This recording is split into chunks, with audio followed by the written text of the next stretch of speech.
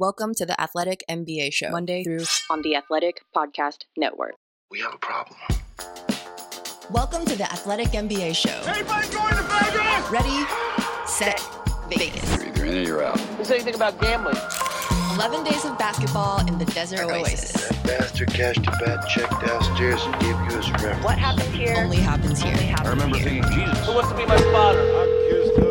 Take it away, What a guys. terrible thing to lay on somebody with a head full of... Welcome to the Athletic NBA Show, live from Las Vegas. I'm your host, Andrew Schlecht. With me today, I've got Will Guillory. Will, what's up, man? Oh, I'm doing well, man. My first time on the live pod. Feels good, man. Even though we don't have as much action behind us, we're going to bring it here. I know. It's a little early for Vegas. I think we found that out. They're trying people to get don't some roll people out of bed until like 11, 12 in Vegas, but it's all good. Yeah. Let's talk about this Thunder Rockets game last night. The Rockets win 90-88. Lots of fun characters in this one. Who stood out most to you in this game? Man, for me, it was probably Chet Holmgren, man. He wasn't really as good offensively as we saw him, in his earlier summer league games, but I just felt like he was at the rim all night. Every time the Rockets tried to get anything going in the paint, it was just like he had 8 arms. He was just everywhere. It's crazy, and that was my first time really seeing him up close and just seeing how long and tall he is and just the way he moves on the court. It's insane, man, because he's not just like a big stiff out there. He's a fluid guy. Yeah. He's got great timing in the paint. Man, he was just really impressive. Yeah, he had a few assists last night. His first one really stuck out to me because he was bringing the ball up the court and the crowd was like anticipating something to happen. And all he did was drive the lane, make a simple dump-off pass, and the crowd was like, ooh, And it's part of it is just at 7'1", when he's bringing the ball up the court, like it looks a little bit like Lamar Odom did back in the day. And Lamar is like 6'9", but he's doing it at 7'1". I think people are just not used to seeing a player like this. Yeah, it's crazy, and I really like the fact that Oklahoma City's just giving him the freedom just to do stuff. He's just bringing the ball up the court. They're giving him the ball in actions at the top of the paint. They're really allowing these guys to kind of stretch their legs and really show what they can do. I think the same thing's true for Josh Giddey. Yep. He's been a little bit more in score mode than we're used to seeing from him. So they've been a fun team to watch, and they're one of those teams here in Summer League where it's like, man, pretty much their whole rotation is on the court other than Shea and Dort. Yep. They're playing all of the guys we're going to see in the regular season. I think that's why it's been important for them to give those guys time, especially Josh and Chet, that time to develop that chemistry. Yeah, we didn't know Josh was going to play here in Vegas. I was pretty surprised, to be honest. I mean, somebody was like, I think Josh is going to play. He's wearing his warm-up, so it's like, okay. I mean, and a part of it is that he really wants to play. Yeah. And it's funny, he and Chet didn't know each other before he joined the Thunder, but Josh would be up in his Instagram comments. And it was kind of weird that these guys don't know each other, and Josh is like sending like these clear signals, like flirting with him in the pre-draft process, like, I want you to be my teammate. It was really funny. And listen, there aren't many young guys you would want to link up with more than Josh Giddey, right? If you're Chet Holmgren, I mean, he's just going to make Chet's life so much easier. And we were talking about this earlier, watching Houston, and we can transition to Houston now. It seems like life is so much more difficult for Jabari because he doesn't have a Josh Giddey in his life, right? A guy who's just like, I'm going to get you shots. I'm going to figure out how to put you in the right spot to make offense easier for you. And I think we talked about Chet's capable of doing for himself way more than most 7-footers. He can, go through the legs behind the back. He can do stuff in the paint, mid-post. But I think life's going to be much easier for him. He's going to take much more efficient shots playing with Josh Giddey, and it just feels like everything's tough right now for Jabari Smith. Yeah, I think the Houston team it's not well suited for Jabari. No. And I actually feel a little bit bad for him because his summer league debut is not going to look as impressive as what the 3rd overall pick should look. And I think that's okay.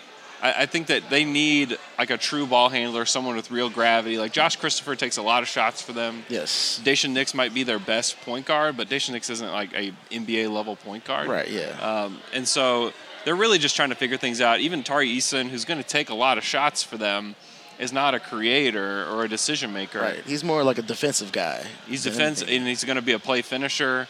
And that dude plays hard. He does. I really like that about him. But for Jabari, he's 5 of 19. I mean, the Thunder felt comfortable putting Jalen Williams from Santa Clara on him, who's a 6'6" guard. Like, he was the point guard for Santa Clara, and he's an interesting player because you can kind of plug him in lots of different spots. But that was the primary defender on Jabari last night, and it was essentially that because Jabari isn't going to use his handle, you just get up in his space early, and that's how you defend him. And I think it was a good matchup for Jalen, because Jalen's got like a 7'2" wingspan. He's 6'6", 7'2" wingspan, so he even blocked one of his jump shots last night. Yeah, he got a couple nice dunks too here in Summer League. Jalen's fun, man. He's impressive the way he moves around on the court. I was pretty surprised seeing him up close. Yeah, because he's used to having the ball in his hands. He's used to being the man, but because of that, he can see the court in a way that a lot of guys don't, and really knows, like, timing-wise, when to cut, how to move. He's been impressive. But Jabari, I think Jabari's going to be a good player. He just needs to be able to have somebody generate the right shots for him. Exactly. And they haven't found a flow for him yet. Defensively, though, I was impressed. Because it was funny, this was maybe like the third possession, and Chet's bringing the ball up the court, and he's yelling at his teammates, "This is me alone." And he kept yelling that over and over again at them, like, "No, just me, just me." Yeah. And to his credit, Chet tried to get to the rim, missed a layup. He played Chet really well one-on-one. Yeah, I thought he which did a is good job. something that you want to see from him. Yeah, and it's funny because I think during the pre-draft process, the entire conversation around Chet was, man, he's so skinny. I don't know if he can handle the pounding. I think watching Jabari Smith up close these first few games, my takeaway was, man, this guy is really small. Yeah. He looks like a 19-year-old kid out there. You see the skill. You see a couple times where he'll put up a jump shot, and it's like, man, that stroke looks really smooth. Yep. You can see he's comfortable shooting it from range with guys running at him. So you can see the potential there, but I think there's a lot of growth for him as far as putting muscle on, being able to deal with physicality. You saw a couple times, especially when he played against Paolo, just times where he would just kind of get pushed around. Yeah. The guys will get into him, like you said. He wasn't really able to deal with it.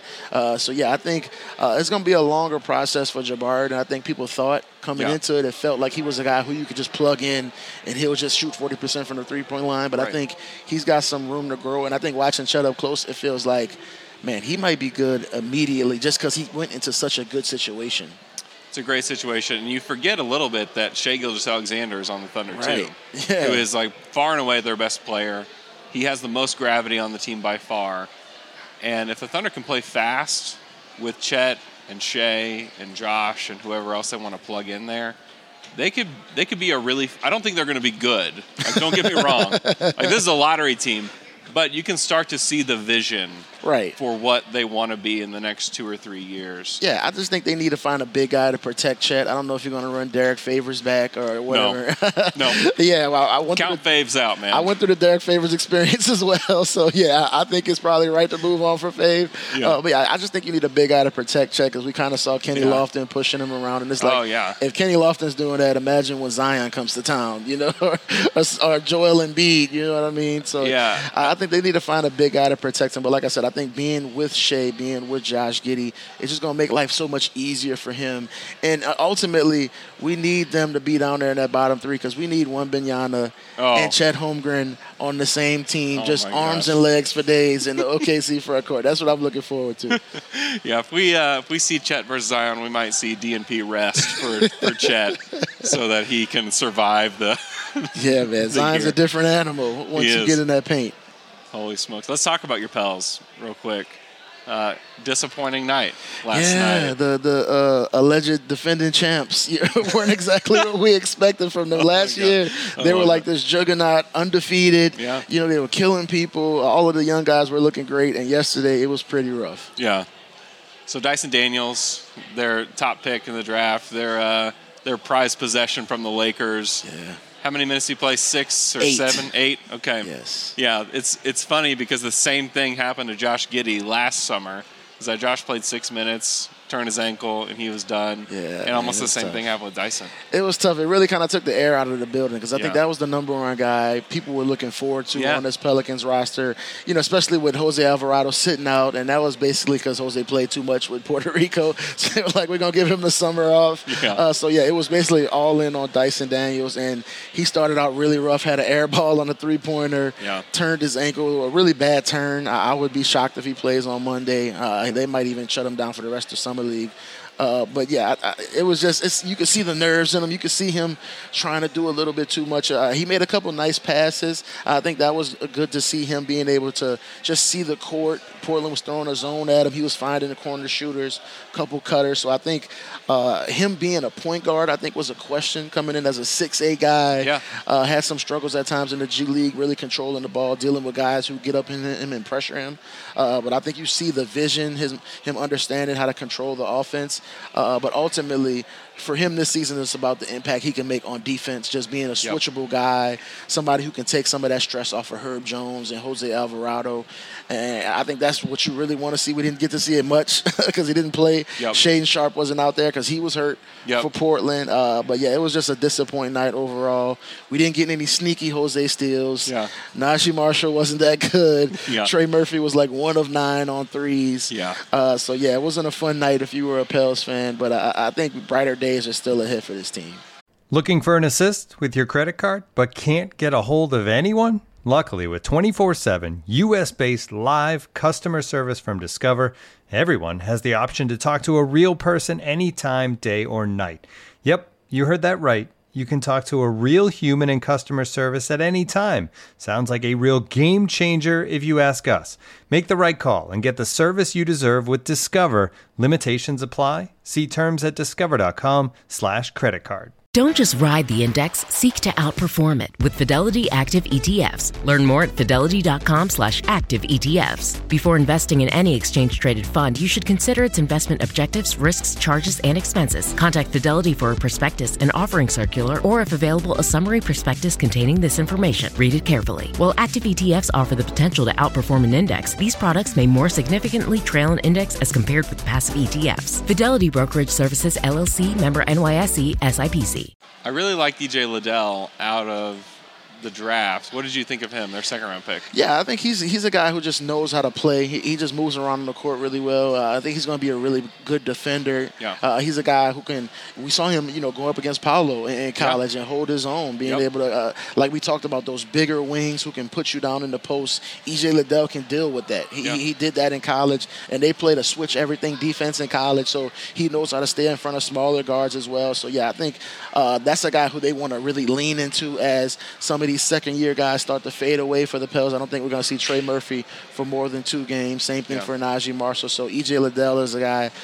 Trajan Langdon said at the rookie press conference, he said, hey, E.J., if you came out in the draft last year, we would have drafted you. So they really like E.J. Liddell, and they're going to give him a chance to earn a roster spot. Pels already have 15 guarantees, so it might be tough for him, but I think they really want to see what this guy can do. Yeah, a lot of people had a first-round grade on him, and they got lucky getting him in the 40s. No doubt, yeah. Let's talk about Paolo Banchero, the number 1 pick in the draft. He sticks out as a player just physically that's more ready than just about anybody that's here. I think he's easily been the most impressive guy. It's not just the numbers. When you see him on the court with some of these other kids, it's like he's a grown man. And I had to Google it myself yesterday. It's like he's still 19. Yeah. It's unbelievable. I mean, he's a legit 250, legit 6'10". He had the huge block at the end of the game yesterday against the Kings. I mean, it's really wild to see what he can do on the court at such a young age. The way he can just move people around. He can fight for boards in the paint. He's making shot blocks at the rim. I wasn't expecting to see that. He's had a couple really nice blocks at the rim during Summer League. I think he's easily been the most impressive guy, and you can see what Orlando's starting to build there with him as the center of the offense. You got Cole Anthony, Jalen Suggs, Franz Wagner. They gave Wendell Carter his big deal. So I think that's a fun team they're starting to build. And if he can be a guy who gives you like 18 a night next year, this team is going to be fun to watch. They needed a focal point, and they've needed that for a long time. And they've been drafting these kind of big, long defenders. I mean, Jonathan Isaac's another guy that has hope of coming back this year. they've got all these pieces, and they had no like focal point of the offense. Right. And that's why I was glad they didn't take Jabari, because Jabari is just kind of adding to that list of like, okay, here's your another secondary guy. Yep.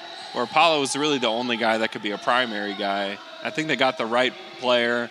I'm interested to see how he plays. His passing was something that people talked a lot about pre-draft, and it's stood out. Like, he's trying to make the right play. The play that won them the game yesterday obviously had the block, but the way they won is that he fed. I don't even know who the player it was that he fed. Yeah, I forgot the guy's name, too. This is terrible. Emmanuel Terry. Emmanuel Terry. He fed Emmanuel Terry down at the bucket, and he had a layup, and it was anticlimactic how it ended, but it was the right play to make. Because it won them the game. And that's the kind of stuff that Paolo can bring to the table. Yeah, and the funny thing, on that possession, as they were coming up the court, I'm just like, give Paolo the ball, give Paolo the ball. And he did what the number one guy was supposed to do. He went up, got the ball, let the defense come to him. Yep. I think he probably could have made the play to the wing. The guy dug down and kind of forced him to lose the ball, but Paolo kept his composure, found Terry underneath. And I mean, for me, passing was kind of one of the questions I had about Paolo, because it felt like he was kind of doing his own thing a lot of times. Yeah. And Duke, and they had so much talent, and they kind of needed somebody to kind of bring it all together, and I think he kind of struggled with that at times at Duke. But yeah, he's been really good as far as seeing the court, finding those corner shooters, and you see the way teams are defending him. You got to send multiple bodies at him because he's such a big body. He can get to the paint whenever he wants to. And you know, so I was talking to somebody yesterday, and they're like, man, he looks like this now. What is he going to look like at 24? You know, when he puts muscle on and he's comfortable and he knows where the double teams are coming. Man, I think it was – I'm not sure why Orlando was so secretive about it the whole way through, but I think it was clear that this was the right choice and this was the right fit for what they needed down there. Yeah. It's got to be, for a Rockets fan, kind of difficult to watch this, because you're being led on even to the day of the draft by ESPN that, hey, ESPN reported, hey, this is the order. Yes. This is what's going to happen. And then it flips. Really, it felt like at the last second. It was a crazy night, and like we always say, man, Vegas knows. People were talking about the odds flipping, and I was one of the guys on Twitter like, okay, everybody calm down. Yeah. Jabari's going number one. I don't know why we're doing this, but somehow it leaked out. It didn't leak out to the right people, apparently, because the like you said, the reporting maybe even up to an hour before the draft was Jabari was going number one. I mean, Paolo's talked about it. He was shocked that he went number one. Yeah. Didn't work out for Orlando. Didn't really know anybody from Orlando when he got drafted. But yeah, I mean, that team is going to be really good. And like you said, if you're Houston, man, just you had the right there at your fingertips, Paolo and Jalen Green as your 1 and 2 punch. That would have been really fun to watch those two guys playing together. But I still believe Jabari is going to be a good player. I think they just got to find the right type of guard to make him better and just make life easier for him. But man, Paolo in Orlando is going to be fun to watch. Yeah, people forget that Jabari Smith is the youngest of those three. Yeah. Like, by a significant margin. He is a full year younger than Chet Holmgren. And so it's okay that this takes time. It's okay that he doesn't look like the best player in Summer League. You have to remember, it's Summer League. Exactly. Like, you got to take everything with a grain of salt here, because it's not real basketball. No, mean, it was just a couple of years ago when Trae Young was shooting air balls out here at Vegas, right? And we were all like, oh, he's such a bust. And now he's a couple All-Stars in, conference finals, you know. Yeah, these guys are going to figure it out. They're really good basketball players.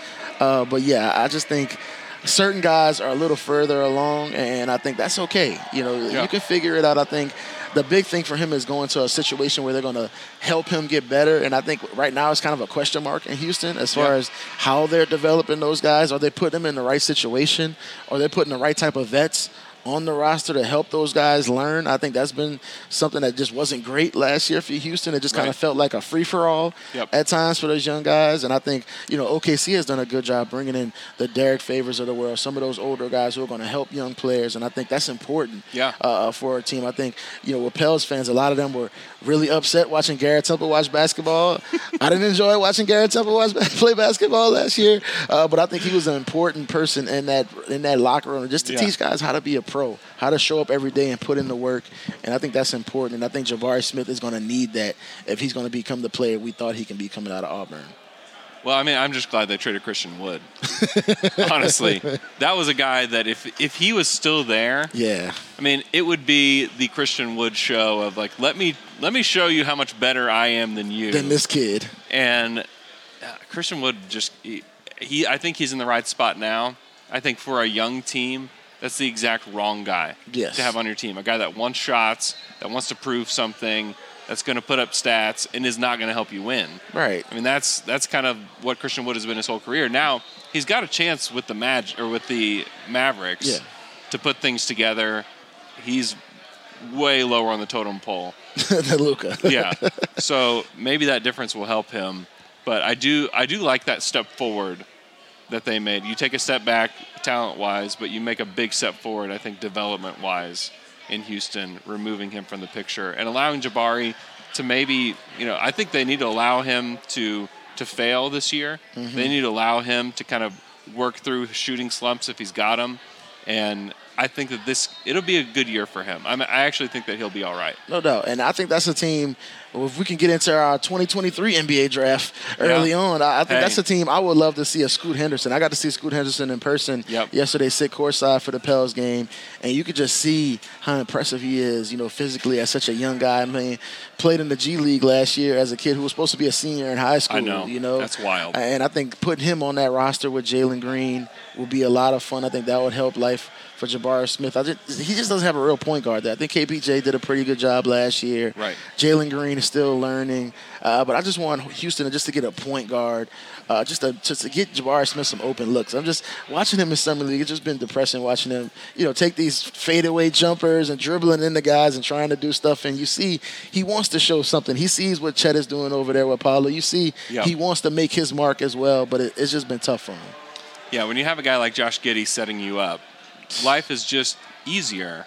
And it's been impressive watching Josh. I think one thing that he's showcased here that he wasn't very good at last year was getting downhill. Mm-hmm. And a lot of it is, to me, it's strength, and then it's his handle. Yeah. His passing has always been impressive. His dribble has not been. Right. There were a lot of points last year where he couldn't get to the spots that he wanted to go. And he showed in the last few games that he can get to his spots. He can kind of snake through the lane a little bit. Mm-hmm. I think he learned a lot from playing with Shea, who's not like the most athletic guy in the league. Yeah, that's a good point. But just knows how to get to his spots. And you could kind of see that manifesting a little bit yesterday, especially with Josh and the way that he gets to the bucket. Yeah, Shea is like the herky-jerky king, man. He's just like stop and start. Yep. And you don't know when he's going and when he's stopping. And I think that's a good guy for Josh to follow because he's not the fastest guy. He's not the quickest coming off, but he just reads the game really well. He understands spacing. He understands the way guys move on the court, where the help defense is coming from. And he just got such a great awareness for a young kid. And I think you're right. You see the improvements with his ball handling, him getting to his spots a little bit more, and just with the way he passes, I think that's going to be amazing for them. I think you got to be pretty excited if you're an OKC fan coming out of this summer league. I think they still got a long way to go, but you see what they're starting to build there. It felt like the rebuild was going to be like 10 years in the making when it started off. But I think they're 2 years in now, and you got Giddey, you got Chet. We were talking about some of the other younger guys early, like Trey Mann. Aaron Wiggins has had a couple good moments. Yeah. They're starting to put some stuff together there, and they still got half of the first-round picks over the next decade. Yeah. So they're going to do some interesting stuff down there. Yeah. Yeah, I'm intrigued with Aaron Wiggins in particular. And I know that is not a name that people are going to want to hear on this podcast. However, he's a wing. He's picked in the middle of the second round last year, who at Maryland actually was a pretty good shooter his freshman year. And his shot actually declined. And then he gets drafted late in the second round. And now his shot is looking better. Like yesterday, I think he hit 2 threes right off the bat. And the problem with it last year was that it was just a really flat shot. Right. But if you think about him, he's like a 6'7" wing. He's got a good wingspan. He's got a good feel for the game. Really solid one-on-one defender. And if he can hit threes at a decent clip, I mean, this is a guy that plays in the NBA for 10 years. Like if you can defend multiple positions and hit threes, you're just automatically a 10-year vet in the NBA. And you're playing on a team, like we said earlier, Shea and Josh Giddey, they're going to get you shots. They know how to find guys. They know how to draw the defense in and hit those corner three-point guys. They know how to hit those guys in the slot. Yep. So if you're a guy who can make shots, OKC's a spot you want to be because the shots are going to be available. And those guys are going to find you. And the same thing for Chet. I feel like Chet's going to be a guy at some point who can average maybe 4 or 5 assists a game. Yeah. Just because he's got a great feel and he can handle the ball and he knows just how to play. I think that's the one thing watching Chet. You see him, he's so long and gangly. He looks like one of those inflatable things they put in front of a car. A wacky wavable arm. Yeah, one of those man. guys. He's kind of one of those guys who moves around like this. But I think you just watch him play. He just knows how to play basketball. He just knows how to move around out there, how to handle the ball. He does. Can shoot it. He's just really impressive to watch. And just, like I said, what they're building in OKC. I think Sam Presti is doing a much better job than people are giving him credit for because we all kind of make the jokes about how he's just stockpiling all of these picks and stealing everybody's first-rounders. But he's doing stuff with the first-rounders they're using. Yeah. Jaden Ivey, really disappointing. He goes down with an injury. 5th pick to the Pistons. The Pistons, however, still have a pretty interesting roster here. Yeah. Jalen Duren has been really impressive. Yeah, man. You hear the stories about how that was really their target, was Jalen Duren all along. And you can see why. He has been, like, physically one of the more impressive guys. I think he is the youngest guy drafted in the first round. Oh, wow, I didn't know that. You wouldn't know that by watching him play. Yeah, he's just like a big swole guy out there, man, who can jump. And I was really disappointed to see the Ivy injury, man. I was a huge Ivy fan coming out in this draft. I think him and Cade Cunningham are going to be so fun together. Technically, I guess Cade's still on the roster, so maybe they dust Cade off. Throw him out there. Hey, Josh Giddey's playing. Throw Cade out there. Why not? Yeah, there's no way.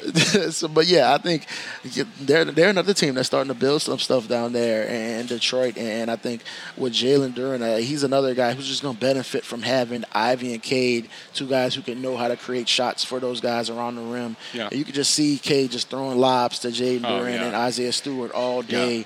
Ivy running the floor. I think Duren's a guy who's going to be able to run the floor and make some plays in transition as well. So, I think both of those guys, Ivy and Duren, were really impressive physically, just the way they look out there as younger guys. And you forget that Jaden Ivey played 2 years in college. So he's not like one of these 19-year-olds that's coming in. He's physically ready for, I think, what the NBA is going to present to him next year. And it's going to be fun to watch just his speed in that Detroit offense when you already know what Cade can do, in pick-and-roll situations. Yeah, I questioned a little bit the Isaiah Stewart, Jalen Duren fit. I know. And I still do to a degree. I need to see more of Stewart's 3-ball. But it looks pretty good. Yeah, they say he can shoot it. They say, when he's in practice, he knocks them down. I'm a little skeptical like you. I think they could probably get another guy in there who can stretch the floor a little bit. But I think, that's a story that we're going to start talking about more and more in the NBA, this too big thing. I think it's really starting to become a thing now.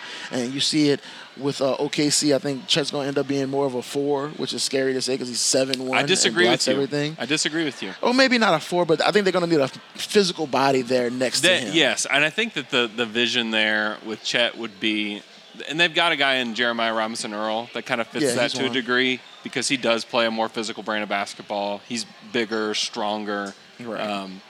I think they do want one of those guys next to him, but they also want to play 5 out. You kind of have these teams that are going in the direction of 2 bigs. I think the reason that you draft Chet is he provides something that very few big men can actually do with creation ability, the ability to shoot the 3-ball, and be able to drive. I mean, that's kind of what they want. He's going to struggle. There's no doubt with like big guys, and everybody's like, oh, it's going to be Embiid and Jokic. No, Jonas Valanciunas and like Ivica Zubac are going to pummel him this season. I mean, it's not just the big names. Jonas was punishing JaVale McGee last year in the playoffs. That was one of the big adjustments for the Pelicans was let's just let Jonas go at JaVale McGee every single time. And I think you're going to see that more often where we're talking about small ball and 5 out, but we're going to just see teams be like, hey, we're just going to dominate you physically inside with our big guys. I think that's what Minnesota's trying to do with Cat and Gobert. And I think we're going to see that more often where everybody's trying to trend smaller, and I think a lot of teams are going to go the opposite way and say, hey, we're just going to throw multiple big guys at you and see how you can deal with it. Because now you're seeing these big guys who can move around, who can handle the ball, who can shoot the three. So you can do both. You can play two big guys and still play 5 out. I think you saw that some with the Mavs last year in the playoffs. They were able to do that some. So I think that's the new trend I think we're going to see more and more in the NBA. Big guys who can shoot, play out on the perimeter, and let's just play them together. It's no more of this Jay Crowder at the 4, Trevor Ariza at the 4. Right. Teams are going to start playing Jackson Hayes at the 4 and Isaiah Stewart at the 4 and see how you can handle it. Yeah, I like what Detroit's building. I think you think about the pieces that they have in place, especially that they were able to come away from that draft. I had them like as a clear winner of the draft with Ivy and Duren. Then you add Isaiah Stewart to that. You obviously have number 1 pick in Cade Cunningham. Sadiq Bey had a 50 ball last year. Like they're starting to build a pretty interesting team. They do subtract Jeremy Grant, which I think is the right move. Yeah, you got to open up shots and development for these guys. But I think Detroit could be better sooner than later, honestly, with what they put together. And a lot of that really is just hinging on Cade Cunningham being the superstar that he is. Right. And talking to a few people down here in Vegas, I think a lot of people are anticipating year 2 Cade Cunningham. Yep. I think people have talked about he's put on some muscle here in the summer. Yeah, you can tell. He physically looks he bigger. looks different. And I think just him taking ownership of that team, he's one of those guys, it feels like Detroit is his team. Yep. And they're following his lead already. And I think that's really impressive for a young guy. And, I think that's one of those guys we're going to look to. I know people hate the year 2 most improved player thing, but I think he might be a guy in that conversation. I think he's going to make a jump next year. Yeah. He was really good as a rookie, but I think he's going to be much better in year 2, and I think that's going to lift everybody in Detroit just because of the way he plays. Yeah. Spring is the best time to add new challenges to your training just in time for summer and warmer days. I know I'm looking outside right now. Sun's out, birds are chirping. It's time to start getting outside. I know that I like to get outside and play basketball with my kids, and honestly, I need to get into a fitness routine in order to keep up with these guys. And Peloton is there for me. Peloton's varying class links were designed with your training plan in mind. Personalize your workout, whether you'd like to add a 10-minute core session at the end of your strength class, or take a 60-minute power zone ride to increase your endurance. Peloton classes are designed to help focus on your needs and goals. Peloton's classes were made to challenge you. There are a variety of classes like boot camps, boxing, full body strength, or marathon training, all created to grow your skills or push you to improve in what you're already excelling in. Peloton's program and instruction push you to be your best. Their expert coaches and nonstop vibes will push you to new levels of strength and endurance, keeping you on your toes while giving you the professional coaching you need. Peloton has everything you need to get you where you're going. Whether you prefer to run indoors, row or ride at home, or strength train at the gym, Peloton has something for you. Get your head start on summer with Peloton at onepeloton.com. Sacramento Kings. They have played well in Summer League. Keegan Murray, he had a slow start yesterday against Paolo, but finished really well. I think he had 20 points, 9 boards, 2 assists. I thought he played really well. And I think I had Keon Ellis for them. I think plays great defense. He was 5 of 6 from 3. I think he's a guy that you could see getting into the rotation early for them. But early impressions of Keegan Murray. Yeah, I only saw it like that because it was like such a Kings ender for them to make this roaring comeback. Oh, I know. Down 8 with 45 seconds left. They get it to sudden death, and then they end up losing it in the end. Well, they had the alley-oop that you just thought, like, oh, this is how it's going to end. Like, it's in midair, and you're thinking, oh, they did it. They did it. Good job, Kings. And then, no. Right, and then, like I said earlier, Paolo drives, they dig down, the ball's up in the air, loose. It looks like they might force it still right there. Yeah. Paolo grabs it, they get the layup. But, I think Keegan Murray, I was a little down on Keegan Murray coming in. I was one of the people that kind of laughed when they took him at number 4. It felt like a Kings pick. It felt very familiar. It felt very Kings.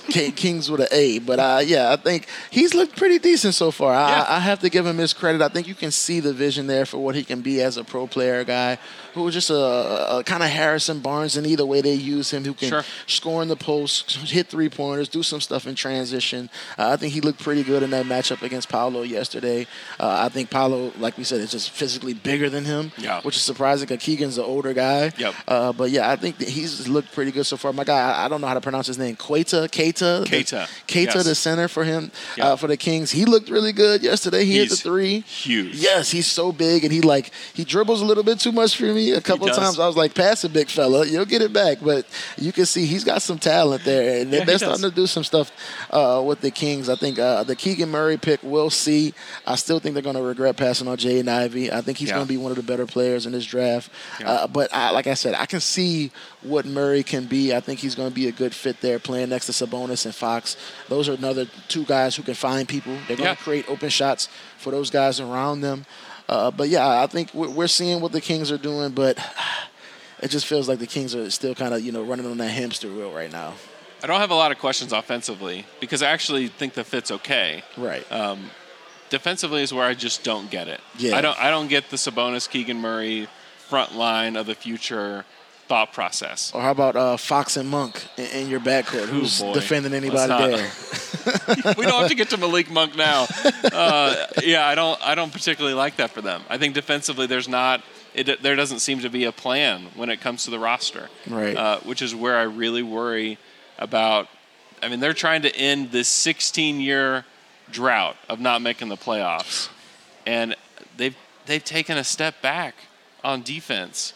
And we're talking about a team that was in the 20s in the rankings last year. And I think there's a chance that they're not as good. They're even worse. And, I mean, the one thing I will say is they hired Mike Brown. We know he's one of the better defensive coaches in this league, one of the nicest guys in the league. Saw him yesterday, and I think every time I look at Mike Brown, I'm like, man, the Kings? Is that really what we're going to do to jump back in? And it's chasing the money, baby. Hey, Come man, on. It's 1 of 30. Like all the coaches say, it's 1 of 30, man. There's only 30 head coaching spots in this league. It's very hard to get that opportunity.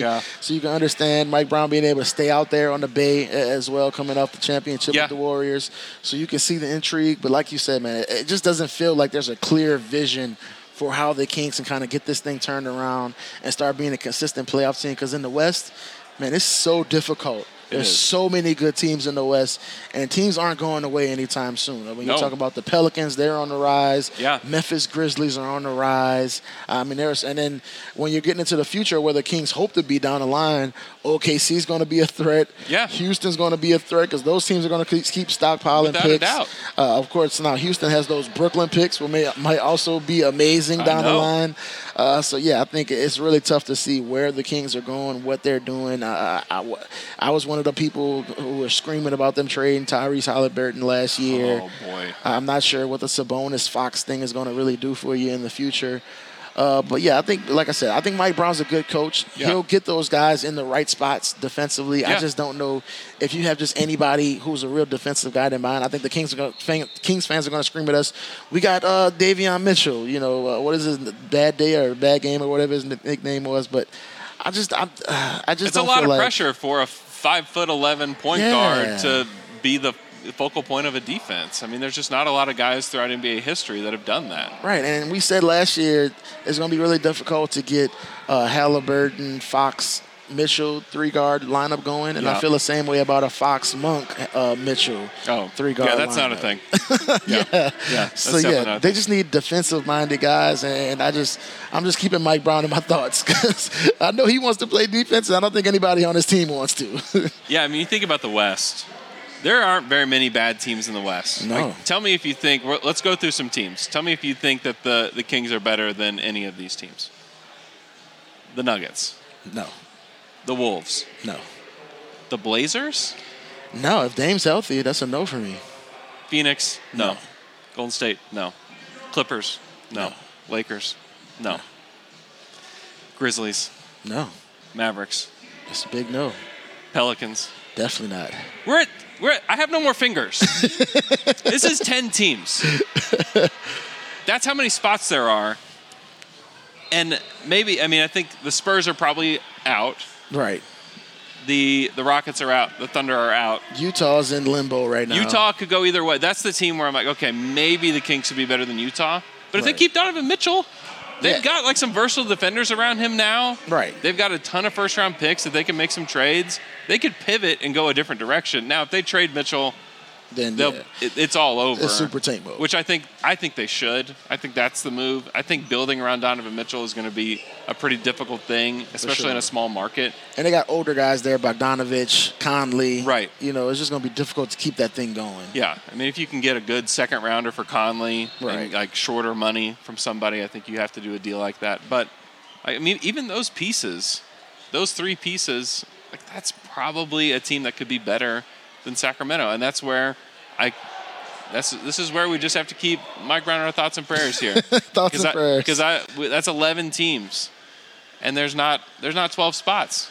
And like we said, man, those teams aren't fading away. I don't see any of those. Man, we didn't see Utah dropping off as quickly as they did, but I mean, out of those first 10 teams you named, I mean, which one of those teams are going to drop off anytime soon? All of those teams basically have younger guys leading the way. I mean, it's the Lakers probably. Yeah, and the argument for the Lakers is always, well, we just grab the next star. The next guy is going to be here. And they have proven that. They've had some lulls, certainly. They've had some big-time lulls. Right. But they're always going to get back there just because you have a jersey that says Lakers on it. Yeah, and maybe Kyrie goes there and just blows the whole franchise up. What do you think about that? Who knows? What do you think about that idea? I mean, Kyrie is, of course, going to be an upgrade over Russ. He's obviously a better player than Russ right now. I think that offensive trio of Kyrie, AD, and LeBron is going to be potent. Yeah. Kyrie, as much as people love to talk about him, what he does off the court, I think he's still an incredible basketball player. Yeah. Still had a 50 ball last year, a 60 ball last year. People talk about how bad he was in the playoffs, but we forget he was incredible in game 1, almost won game 1 by himself. So I think adding Kyrie to the mix is going to be such a huge upgrade for them. But again, I feel like whenever we talk to people about the Lakers, people always forget the number one problem with the Lakers last year was they were terrible defensively. Yes. They were awful on defense. Yes. And they haven't done anything to improve that side of the ball. They brought in Toscano Anderson. He's fine. I mean, he didn't play at all. Nice energy player off the bench. Yeah, but he was like a DNP basically the entire second half of the season last year. Troy Brown, like he's fine. Yeah. I don't see anybody who's going to come in there and make a real impact defensively. Lonnie Walker is not a defensive player. I mean, San Antonio didn't really want to play him. So it says something whenever a team lets a young wing go. Just like you can have him. Yeah. I just think it's going to be tough for them. Again, it's going to be a lot of pressure on LeBron. It's going to be a lot of pressure on AD to stay healthy. But yeah, they're going to be fun to watch offensively, but they just don't guard anybody. And that's my issue with the Lakers. Yeah. Still better than the Kings. Thank you so much for listening to the Athletic NBA show. Be sure to check us out.